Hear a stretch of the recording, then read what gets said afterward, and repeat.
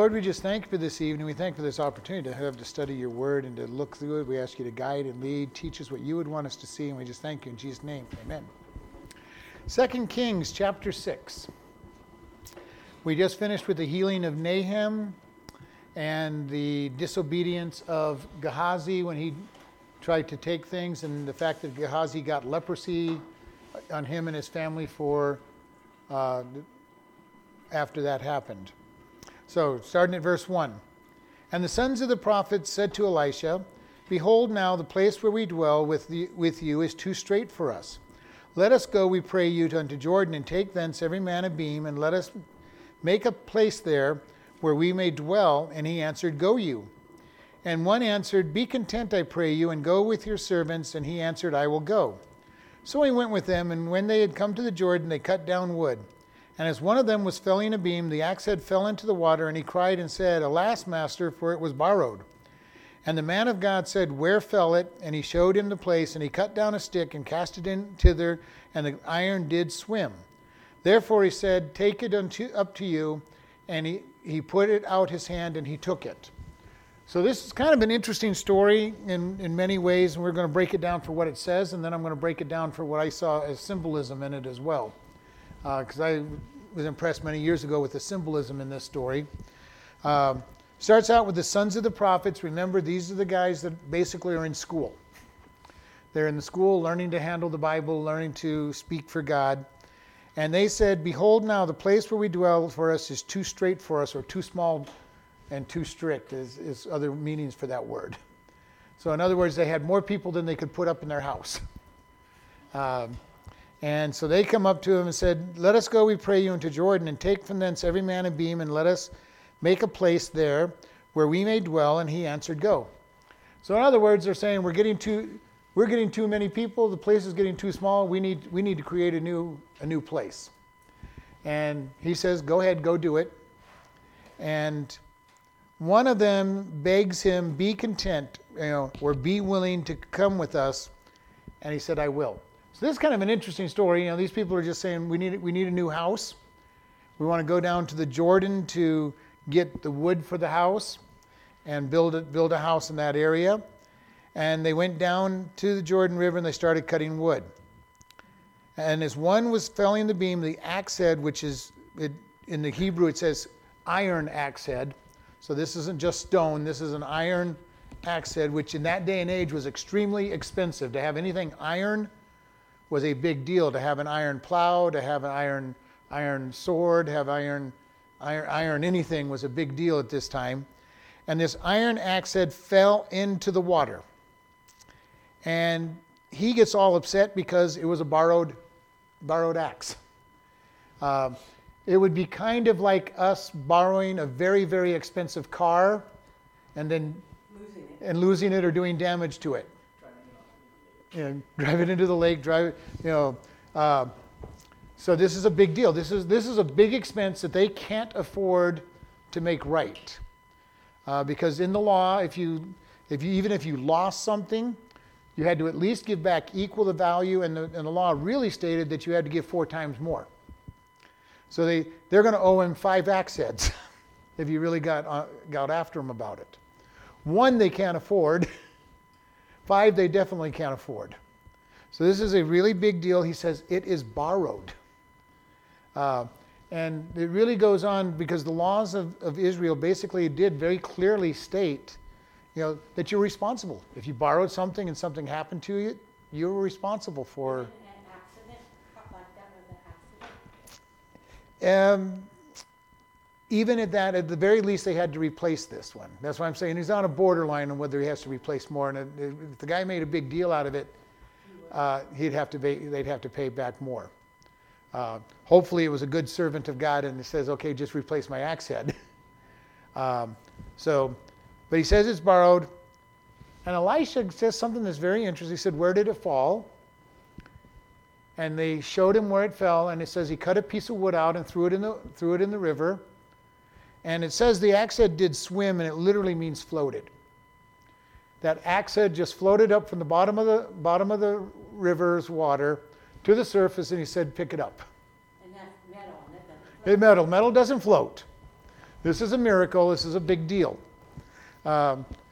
Most people take this as just a simple picture of being responsible when you borrow something. And this is literally what it is, to be responsible when you borrow something. But I want to look at some of the symbolism in this. Iron represents mankind in the scriptures. So iron in various pictures will represent man. The river Jordan represents death in many spots. All right. So we have here, first off, they're complaining that basically the church is too restrictive and too tight for them and too small, because they're going to him, our dwelling place, our church, our habitation is too small. And they go down, and in the process, man dies in the river, which is the state of man without Christ. He cuts the wood, and if you remember back when we talked about the Meribah, in Meribah when the water was bitter, what did Moses do there? He cut wood, threw it in the water, and the waters became sweet. So the wood represents cross in this situation. And when the cross comes into a death situation, we are raised up above death. So this is a spiritual side of this. It's not the main thing, but it is a spiritual application to this. We're seeing the death. Man dies, and the cross brings us back to a life. And Elisha, as the man of God, is the one that institutes bringing the cross into the picture. So the wood means a cross, you say? The cross. He threw the cross into death, and it brought in resurrection. Same thing, like I said, when we see the bitter waters, and after they crossed the Red Sea, Moses put a stick of wood into the water, and it became pure.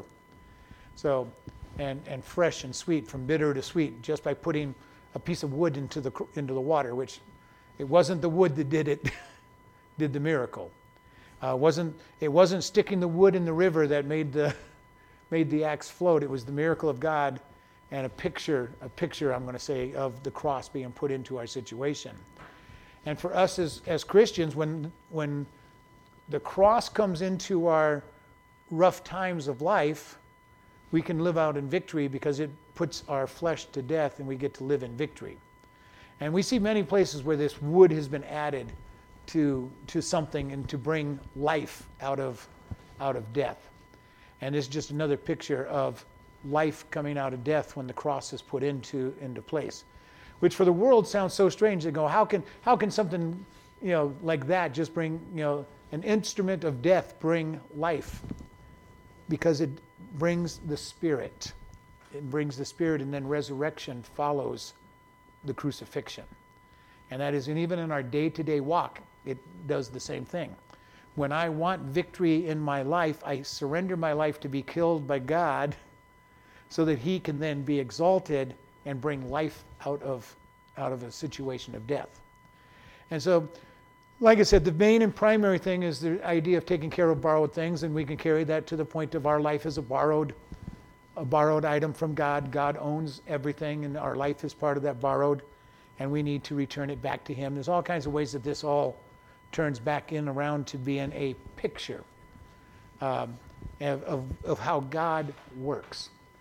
And if Elisha hadn't come, the miracle most likely wouldn't have happened, because none of these students of his would have thought about throwing a piece of wood into the river and having the axe head float.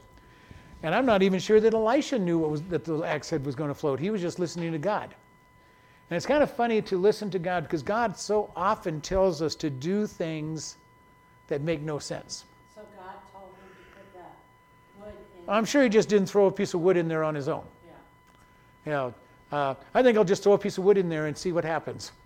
I don't think that was what he was doing. I don't know that he expected the axe head to float. Oftentimes we go in and we just obey God and do something and get amazed at what God does in the process.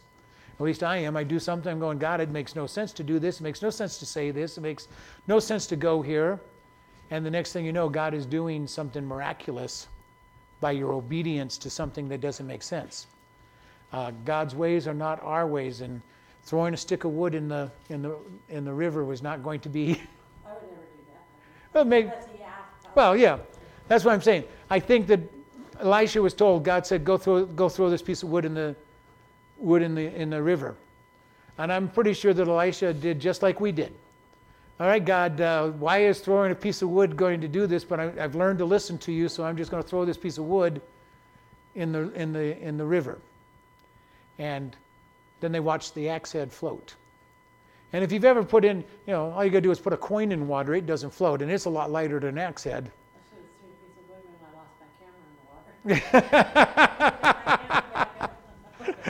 God doesn't do things twice the same way. Wouldn't that be amazing? Just lose something in the river, just throw a stick in there and have it float. God doesn't usually do things the same way twice. He has new ways to do things all the time. But that's just something I wanted to bring out. This is a spiritual lesson within the lesson of how to deal with borrowed items, the responsibility of borrowed items, but God's redemption. God brings his redemption into situations, and his redemption always comes through the cross, because he cannot redeem without the death, burial, and the resurrection of Jesus Christ. So we have that little story there. Starting at verse 18, we end up with an interesting event that has a lot to read.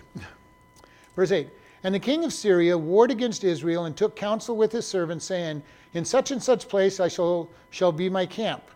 And the man of God sent to the king of Israel, saying, beware that you pass not the place, for there the Syrians have come down.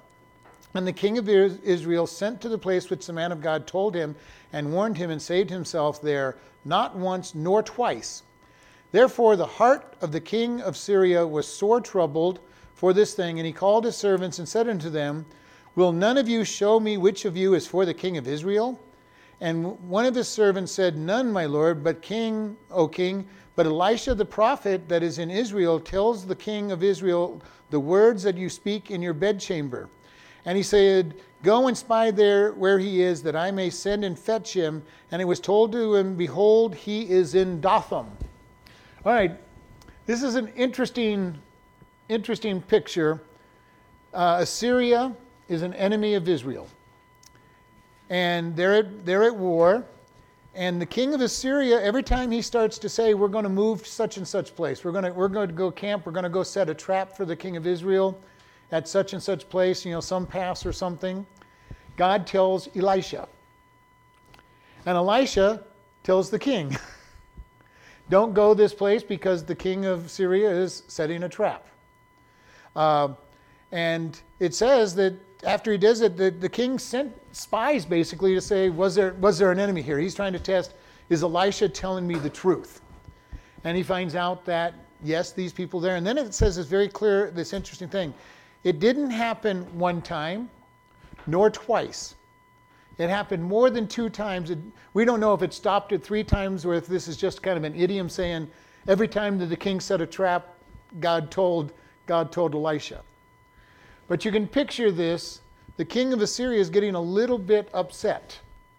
Every time he sets a trap for the king of Israel, nobody shows up.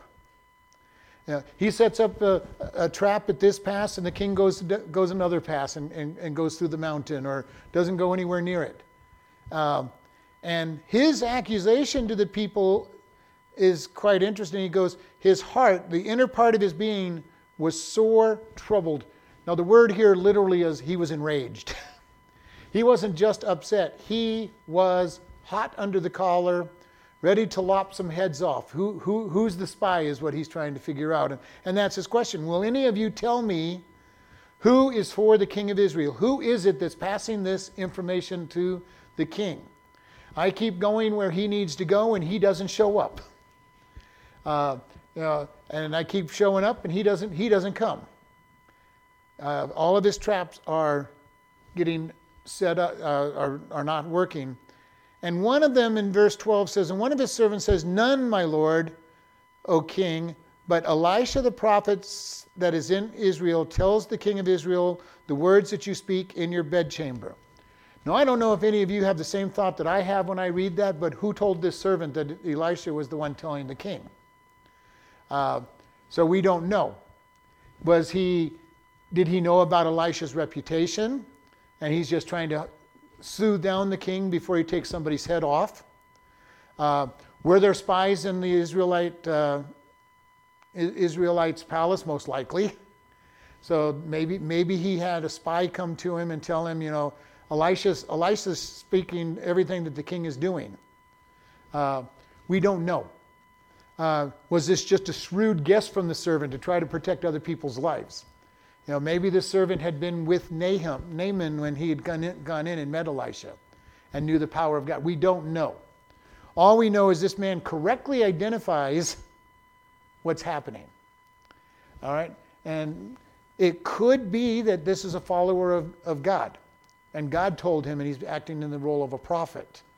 We don't really know what happened. There's not enough there to know how this guy all of a sudden just walked up to the king of Assyria and said, it's Elisha. Elisha's doing this. I looked up several commentaries and they all said we have no idea. So, which is what I was looking at. I was hoping that somebody had some tradition somewhere that they knew what had happened, what was going on. All of them said nobody knows. So I'm just going to throw out some of their ideas, some of what I thought. I kind of leaned to the idea that either one of two things: he just had a shrewd guess that it was Elisha, and he was trying to calm down the king, or there were spies in the court of Israel that reported what was going on. Could be either way. I mean, it could be a shrewd guess. God could have even spoken to him. He, like I said, he might have been a follower of God, and God just said, "Tell him that Elisha, say that Elisha did it." Elisha's telling him. We don't know. It doesn't tell us. All we know is now the king has a new target to go after. He's no longer trying to go, trap the king of Israel. He says, now go and spy out where he is, that I may fetch him, and that means by force. He's not just going to capture. He's planning to force Elisha to come in. Now remember what happened to the last guys that tried to arrest the man of God? On the mountaintop, and the three of them, the first two had fire fall down on them. This is not a really wise move, but we're going to go back to what I've said several times. God does not do the same thing twice. So he's got a new idea for this set of army coming in. He's not going to burn them up from heaven.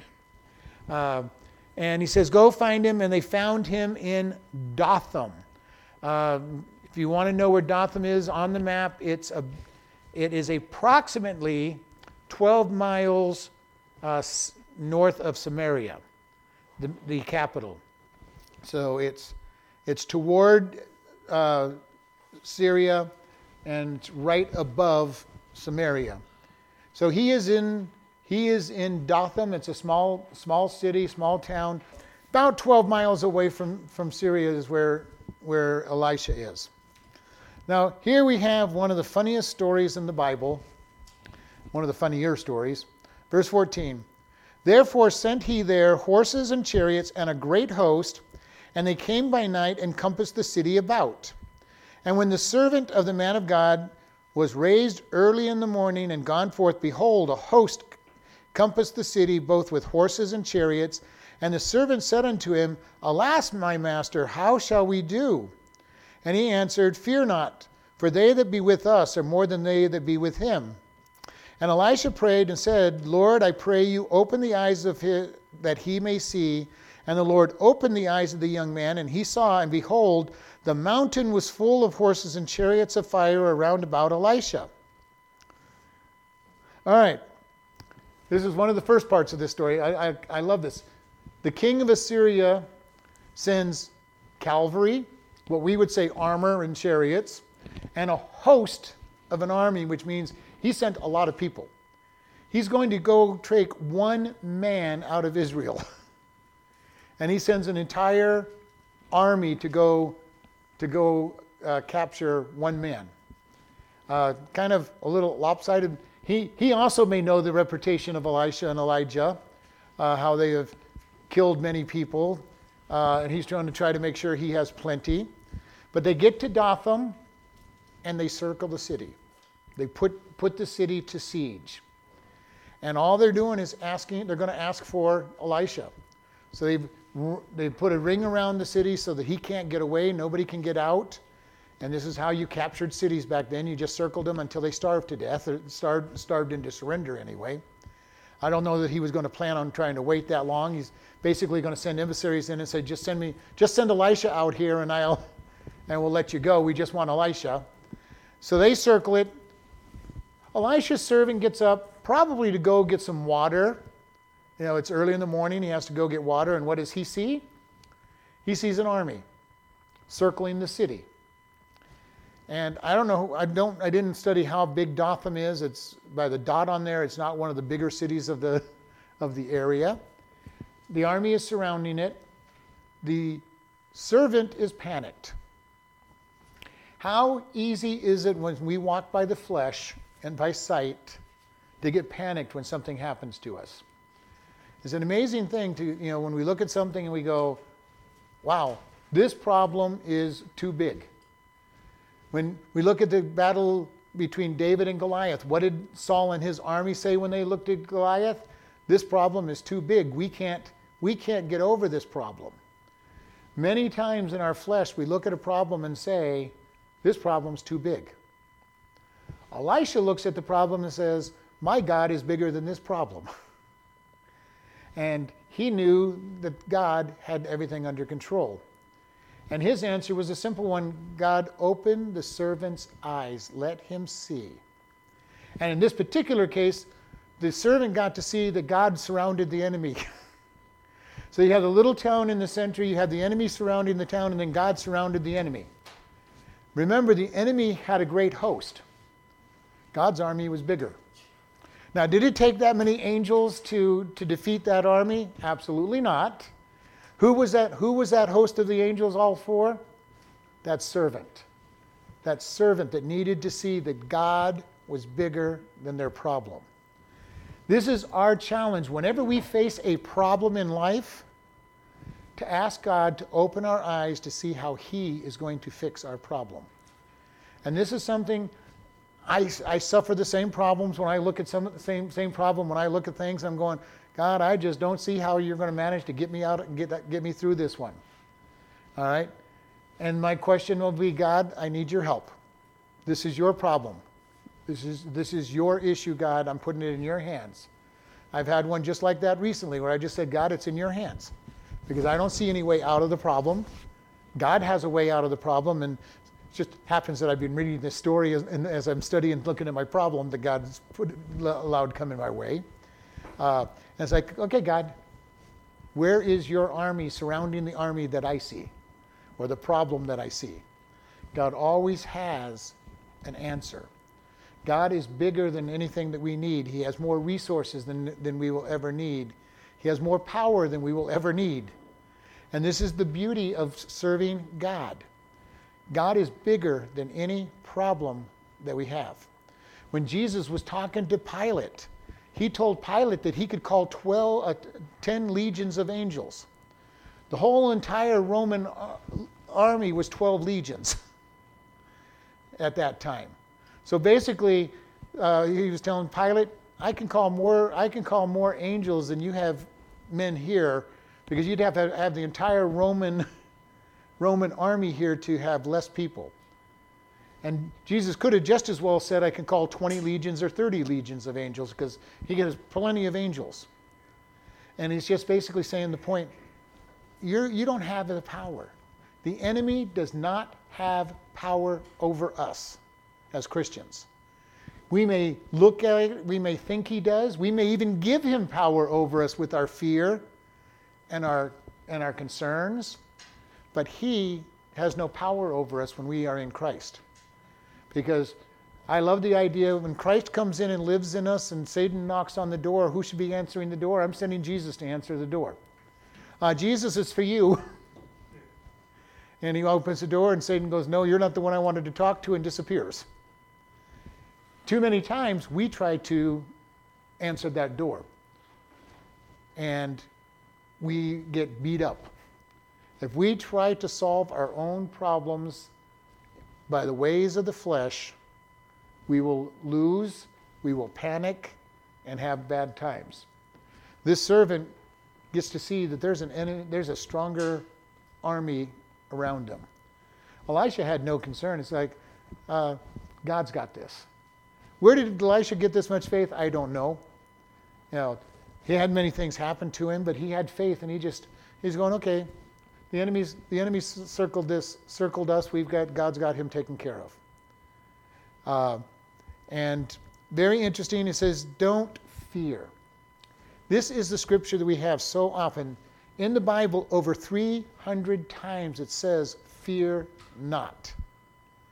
And in most of those cases, it is something that is literally worth fearing. Jesus told the disciples, fear not, when their boat is sinking. And these guys are sailors. They know their boat is sinking. That would be like telling a pilot whose plane is crashing, don't be afraid. All right, and the pilot's going, you don't understand, God, this plane is going down. And he goes, don't worry about it. I've got this under control. So in this case, it's Elisha telling them, fear not. God is in control. God has this. God, open the servant's eyes so he can see what you have in store. And he looked up and he looked, and on the mountains all around the city and all around the enemy was another army. Which you got to figure, if you understand just the mathematics of that, the army of the Assyrians to encircle that army on a larger circle takes a lot more people to circle that army. So we're talking about a lot of angels show up to protect. And we know later on in the battle that it takes one angel killed 187,000 people. This large grouping of angels was not because it needed that many angels to be victorious. It was needed that many angels so that the servant would see that God was mightier than their enemy. God will show us what we need to see. God will do what we need to do. All through the Bible we see these examples. All through history, and we hear missionaries tell stories about God delivering them. People seeing more than what they saw.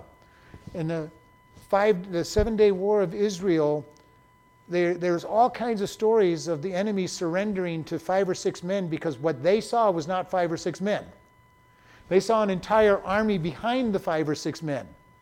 And they just, rather than fight the entire army, surrendered.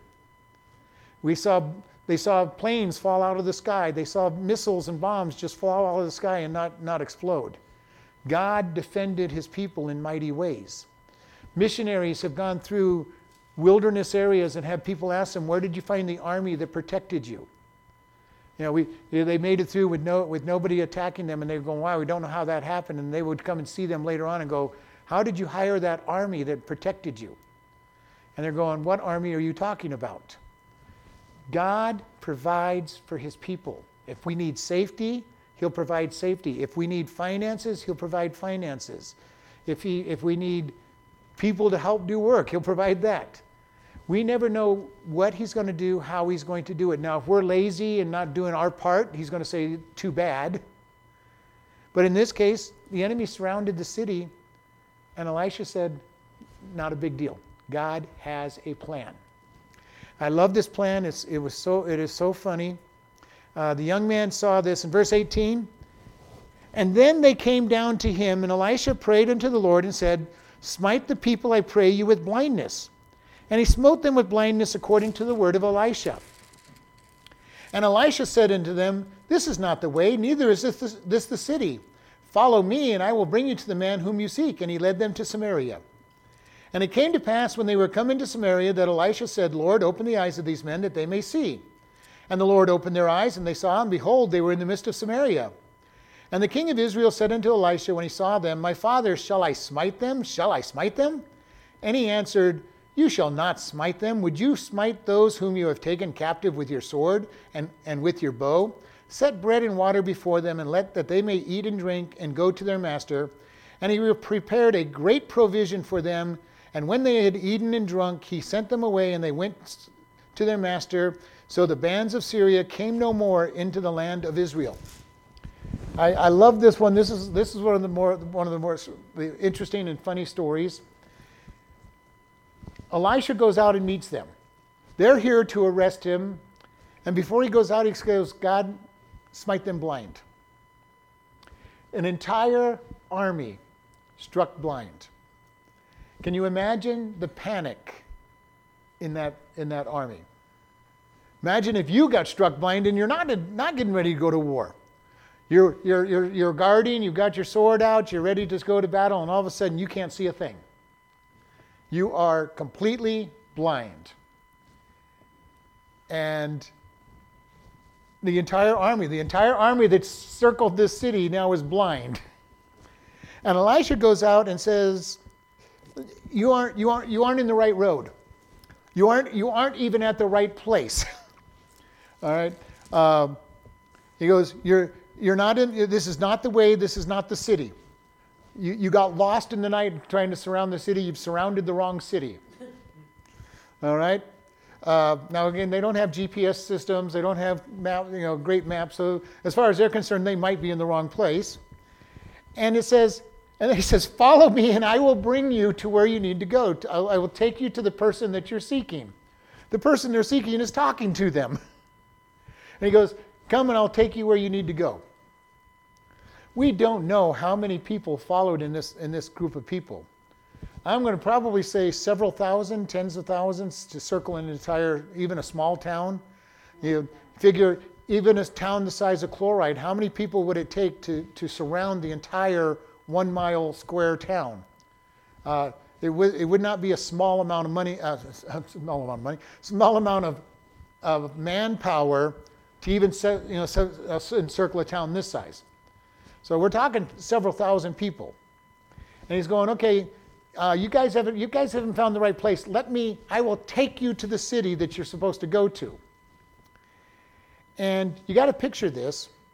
Let's say there's 10,000 men. I don't know. Let's say there's 10,000 men in this army being led by Elisha on a 12-mile hike. And they're blind. I can almost picture it. They're all having their hand on the shoulder of the guy in front of them so they don't get lost and don't get separated. He's marching all these men on a 12-mile march. That would take a long time. No, 12 miles, even at a normal speed in that day, probably took him about 3 or 4 hours. But being blind probably takes 6 hours. Yeah, it probably took longer being blind because you're not going to trust every step. You're going to shuffle along. So it probably took most of the day. And he walks them 12 miles to get to Samaria. This to me is a comical picture. Like I say, I can picture them all, hand on the guy's shoulder. We don't know where we're going, but you think about this. Why would they listen to somebody in Israel telling them they're in the wrong place and we'll take you where you need to go? It's a miracle that they followed him. And it could be because they're just so, amazed they're blind.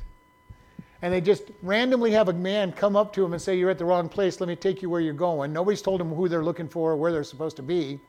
And he goes, you're at the wrong city, and I'll take you to the man you're looking for. And they follow him.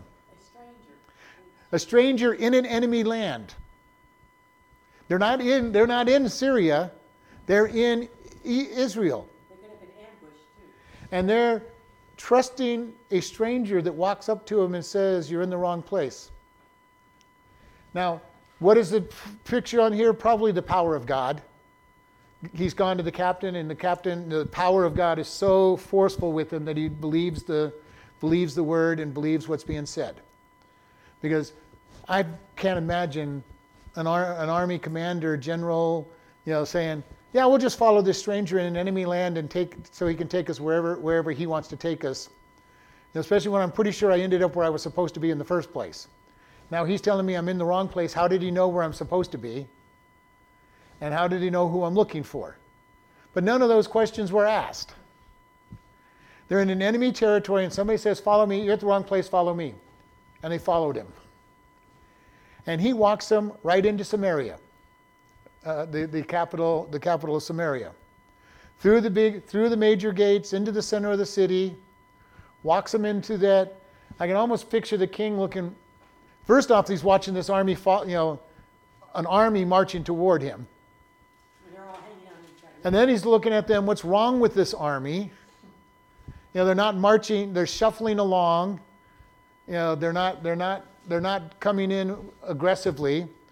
Probably sent spies out to find out what's going on, runners out to find out. I want to know, tell me about this group coming in. Hey, King, Elisha's leading the entire army of Syria back here. They appear to be blind. He lets them walk all the way into the center of town. Probably has engaged his army to surround them when they get in. They march them right into the center of Samaria. And then Elisha says, open their eyes. All of a sudden, they have sight. They've been blinded all morning long, following some crazy guy in the middle of Israel to some place that they don't know where they're going. And come to, they might even think they're dreaming. Who knows why they're following? We don't know. But they come to their senses and get their sight and find out that they're in the middle of the capital city. And I imagine probably have an army surrounding them. And so instead of them having the city surrounded, they are now surrounded. And we have this in verse 21. The king of Israel gets all excited, and when he sees them, it says, my father or my lord, my master, shall I kill them? Shall I kill them? I have the army of Samaria at my disposal. There's a bloodthirstiness in this poor king. He's ready to just kill innocent, defenseless men. These men are at their mercy. They're not going to put up they just got done with a 12-mile hike. Just totally disembodied, discombobulated. They don't know where they're at. All they know, they're in the center of a large city with large stone buildings, which is not where they started and not where they're supposed to be. And they look around, and they're surrounded by an enemy. And the king is saying, shall I kill them? And Elisha says, you shall not smite them. Would you kill your captives? People who've surrendered, would you kill them? These guys have surrendered, as far as they're concerned. Now, if they wanted to put up a fight, he could, but these guys are not ready to fight. Nobody after a 12-mile march is ready to fight. And as was said, they can't see where they're going. This is not a nice, easy march, even though they kept on the road and all of that. Roads back then were not as smooth as our roads. If he kept them on the highway, he'd be better off. They would at least have a smooth road to walk on.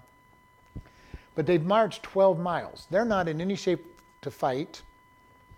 They're disoriented because now all of a sudden they see and they're really kind of, they were going to go to some small town to arrest, to capture Elisha. Now they're in the big city. And think about this. If somebody marched us from here to even Kingman and all of a sudden, we opened our eyes and saw a city around us, we're going to have a problem. And this is a walled city that they marched them to. This is a monstrous city. This would almost be like showing up in downtown Phoenix. And it's like, how did I get here? What's going on? I thought maybe I was dreaming when I was blind and being marched out here. And now I am in a very bad situation.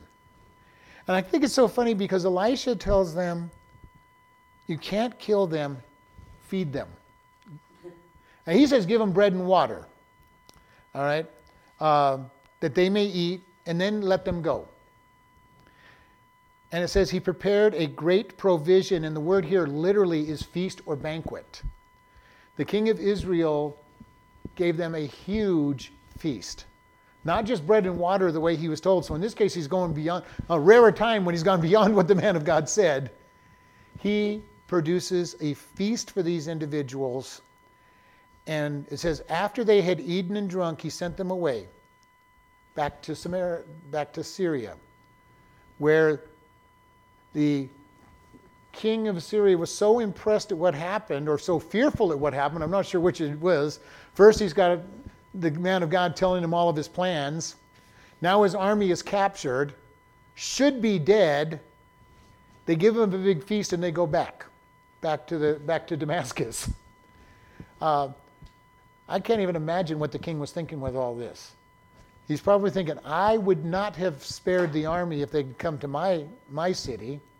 I'm lucky to have an army anymore. What kind of God am I fighting against would be his other thing. I've got a God that struck my entire army blind. These are going back to the same things that were thought about when Israel left Egypt. All through Israel's history, the stories about Egypt have always been there. After 40 years of wandering in the wilderness, what did Rahab tell the spies? We know that God is on your side and that he did mighty things to get you here. Then God did mighty things all through that period of time that people remembered. All through here, we see people remembering that the God of Israel is powerful. So Damascus is probably, the king of Damascus there in Damascus is probably saying, well, my people could have been killed directly. This God is the one that did miracles for Egypt. He's the one that did miracles when he destroyed the Canaanites, Perizzites, Hittites, Girgasites, and all those other ites. He's going, their God took them out. He's given victory. He struck my people blind. What else could that God have done? So he's probably going, I'm not ready to attack Israel anymore. I'm just going to leave them alone. Because he's now knowing that he's not fighting flesh and blood, he's fighting God. And this is the thing we always have to remember in our battles. The battle's not ours. When we are in any kind of battle, spiritual, physical, an attack from Satan, the battle is not ours. It belongs to God. Now that doesn't mean we sit back passively and say, okay, God, I need money. I'm just going to sit here on my butt, wait for you to drop money on my head. We go do what we can, but we say, God, it is yours. When I was walking by faith before I got the job out of the prison, I made a deal with God. I go, God, as long as you pay my bills every month, I won't go out and get a job out as a manager or something, because that's what I was looking at, becoming a restaurant manager, which meant that I wouldn't have been able to be a pastor, because I would know that I would have had a phone call every Sunday morning, every Wednesday night, where help was needed. And you know what? For the period of 4 years, God met my needs all the time. I would get checks in the mail. A job would pop up for me to do on the computer world or laborer, and I'd go do the work, and I'd get paid just enough to pay the bills. And it was a wonderful experience. But God will always do what we need to get us through a problem. The battle is the Lord's. When God met Joshua in the wilderness, Joshua came up to him ready to fight the angel of the Lord, it said, and he said, whose side are you on? He says, I'm not on any side. I'm on God's side. And he told Joshua, bow down. You're on holy ground. And he bowed down and he said, be courageous and of good courage. And said, I've got a task for you. And he set him on that task. God meets needs. And whenever you're tempted to believe that God no longer does the miraculous, open your eyes wider. He's still doing miraculous things all the time. All the time around us, he is doing miracles. All we need to do is have our eyes open, just as the servant's eyes needed to be opened. Sometimes God may not show us what he's doing. He just provides. And we look and go, wow. And it's fun to look back over your life at various points in your life and see how God has provided that you never even realized at the time you were going through it. And be able to say, God, you did so much. Look at how you provided. Look at what you have done for me. And God loves us so much. He wants to pour out God's blessings on us. Now, he will not pour out blessings if we're going to think somehow I did it. If he's not going to get the glory, he's not going to pour out the blessings. But when we're just quiet before God and let him do what he's going to do and give him the thanks and say, God, thank you for what you've done, God will step in. He will tear down the walls of Jericho. He will rebuild the temple. He will destroy the enemy that surrounds you. He will capture the enemy that surrounds you. He will tame the enemy that surrounds you. Whatever it takes, he will do. If we just learn to trust him. God is waiting to heal people. He is waiting to deliver people. He is waiting to show his strength. God likes to show off. And it's an amazing thing to watch him when he just gets and says, I'm going to do this. I think God loves to show off. Sometimes when you look at the sunrise or the sunsets and say, God, you're just showing off now, aren't you? The beautiful sunsets. I love some of the sunsets around Arizona. I've seen some beautiful sunrises and sunsets out on the islands and over the water, but some of the most beautiful sunsets I've ever seen are here in Arizona when the dust collects the light and reflects it, and everything seems to turn to gold, and the whole air turns to gold, and then you've got the colors on top of that. It's a beautiful thing to see God showing off and saying, this is what I've got. And God showing off when we're looking at it and saying, God, there is no way that I can get out of this problem. And then you just wait and God steps in. And God does what God will do. And I love it when God steps in. He steps in this situation, brings the army 12 miles safely, and sends them back home. And there's no more battle between Syria and Israel for a while. Nothing ever lasts forever. And this peace is not going to last forever. We're going to go, after this, we're going to see the peace get broken again. But does it, maybe I didn't get it right. Did it tell you why they went blind? Elisha said, God strike them blind. Oh, also he just said. He just said, strike them blind, and they went blind. This is the power of God. It's very interesting to watch how God does this. And this has happened in many different stories. If you read the story of the hiding place, Corey and her sister Betsy are being processed, where they have to totally strip out before the soldiers to walk through, and they carry a Bible through the line. And their prayer was, God, you've healed, I think Betsy was, you've healed the blind man's sight, make these guys temporarily blind to the Bible. And they walked through with the Bible. And the soldiers never saw it. There's many stories where people have said, God, make these not completely blind. And most of the stories are not completely blind, but God, I have this, and I don't want them to see it. People smuggling Bibles into communist countries and say, God, I've got this gate, this crossing. Would you make them not see the Bibles? And they act like they never saw the Bibles, or never did see them. If God can make people get sight, he can take away sight. And he can make sight very specific, that they can't see certain things. He can open up their sight, or even our sight, to see spiritual things. There are people that have said that they see demons and angels all over the place. I don't. And I'm not looking for them, and I don't really want to see them. But I do know people that say they have. Now, I don't know why you want to see a demon, but they say they've seen demons, and that's fine. Let it be. I'm not going to argue with them. It could be possible that God has opened up the spirit world to them, and they see the spirit world. This servant of Elisha saw the spirit world. Now, in his case, he saw good angels. But how many times in the scriptures does God said an angel showed up? Now, did the angel take human form, or did people see the spirit world? I will say it's the same. It doesn't matter which way it was. All right? Have you ever heard God's voice audibly? I've only had one time when I think I heard God's voice audible in my entire life. And it was just an impression of that audible, but it was very clear what I heard. So am I hearing in the spirit realm, or did God literally in the physical realm speak? Does it really matter how he does it? If he shows his power and he shows his spirit, does it matter whether he allowed me to see and hear something other than what I normally would see or hear, or if he actually became flesh and blood and did it? Either way, the result is the same way. God is still communicated.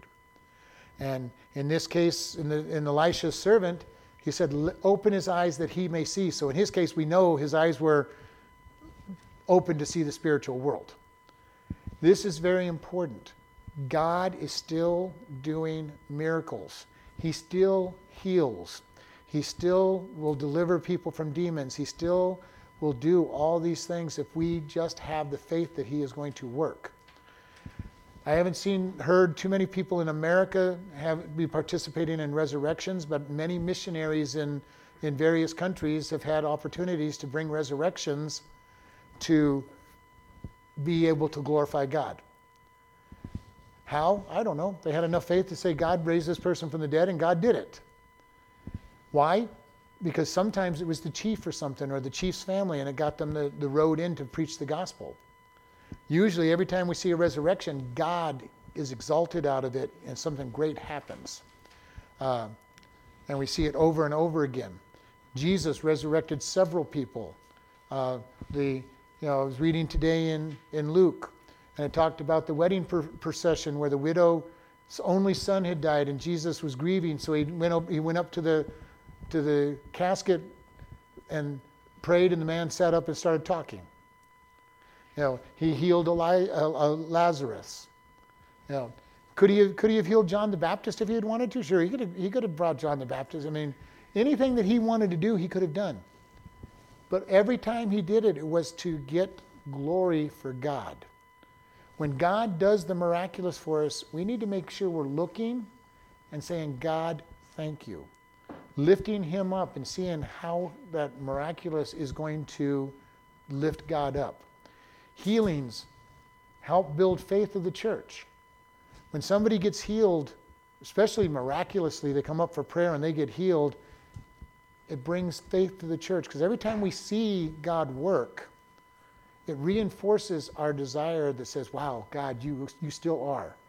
You still are the miracle worker. You still are doing great things. And the more we see God work, the greater our faith should become if we're really looking at those activities and saying, wow, how good is God? I love the statement where people say God is good all the time. God is good. God is good all the time, and all the time God is good is the response back. But we need to really start understanding God is good all the time. He always has a plan for us. He has provision for us. We just have to have enough faith to step out. If we don't step out in faith, God's not going to work. He's just not going to show up and do things without us asking. Elisha said, God, blind this army. And they were blinded. And were able to be led into captivity. Which is also the way we are most times with Satan. We are blinded and we are led into captivity. We so easily follow Satan and his plans into captivity and deeper captivity. So we need to always be praying, God, do not allow us to be blinded by Satan and his people and his enemy. Because it is very important that we always seek after God. Keep your spiritual eyes open, and the way that's done is by praying, following him in faith, getting to know the Word of God and how he's done things in the past, and also looking at how he's done things for you. If we are followers of God, God has done miraculous things in our life.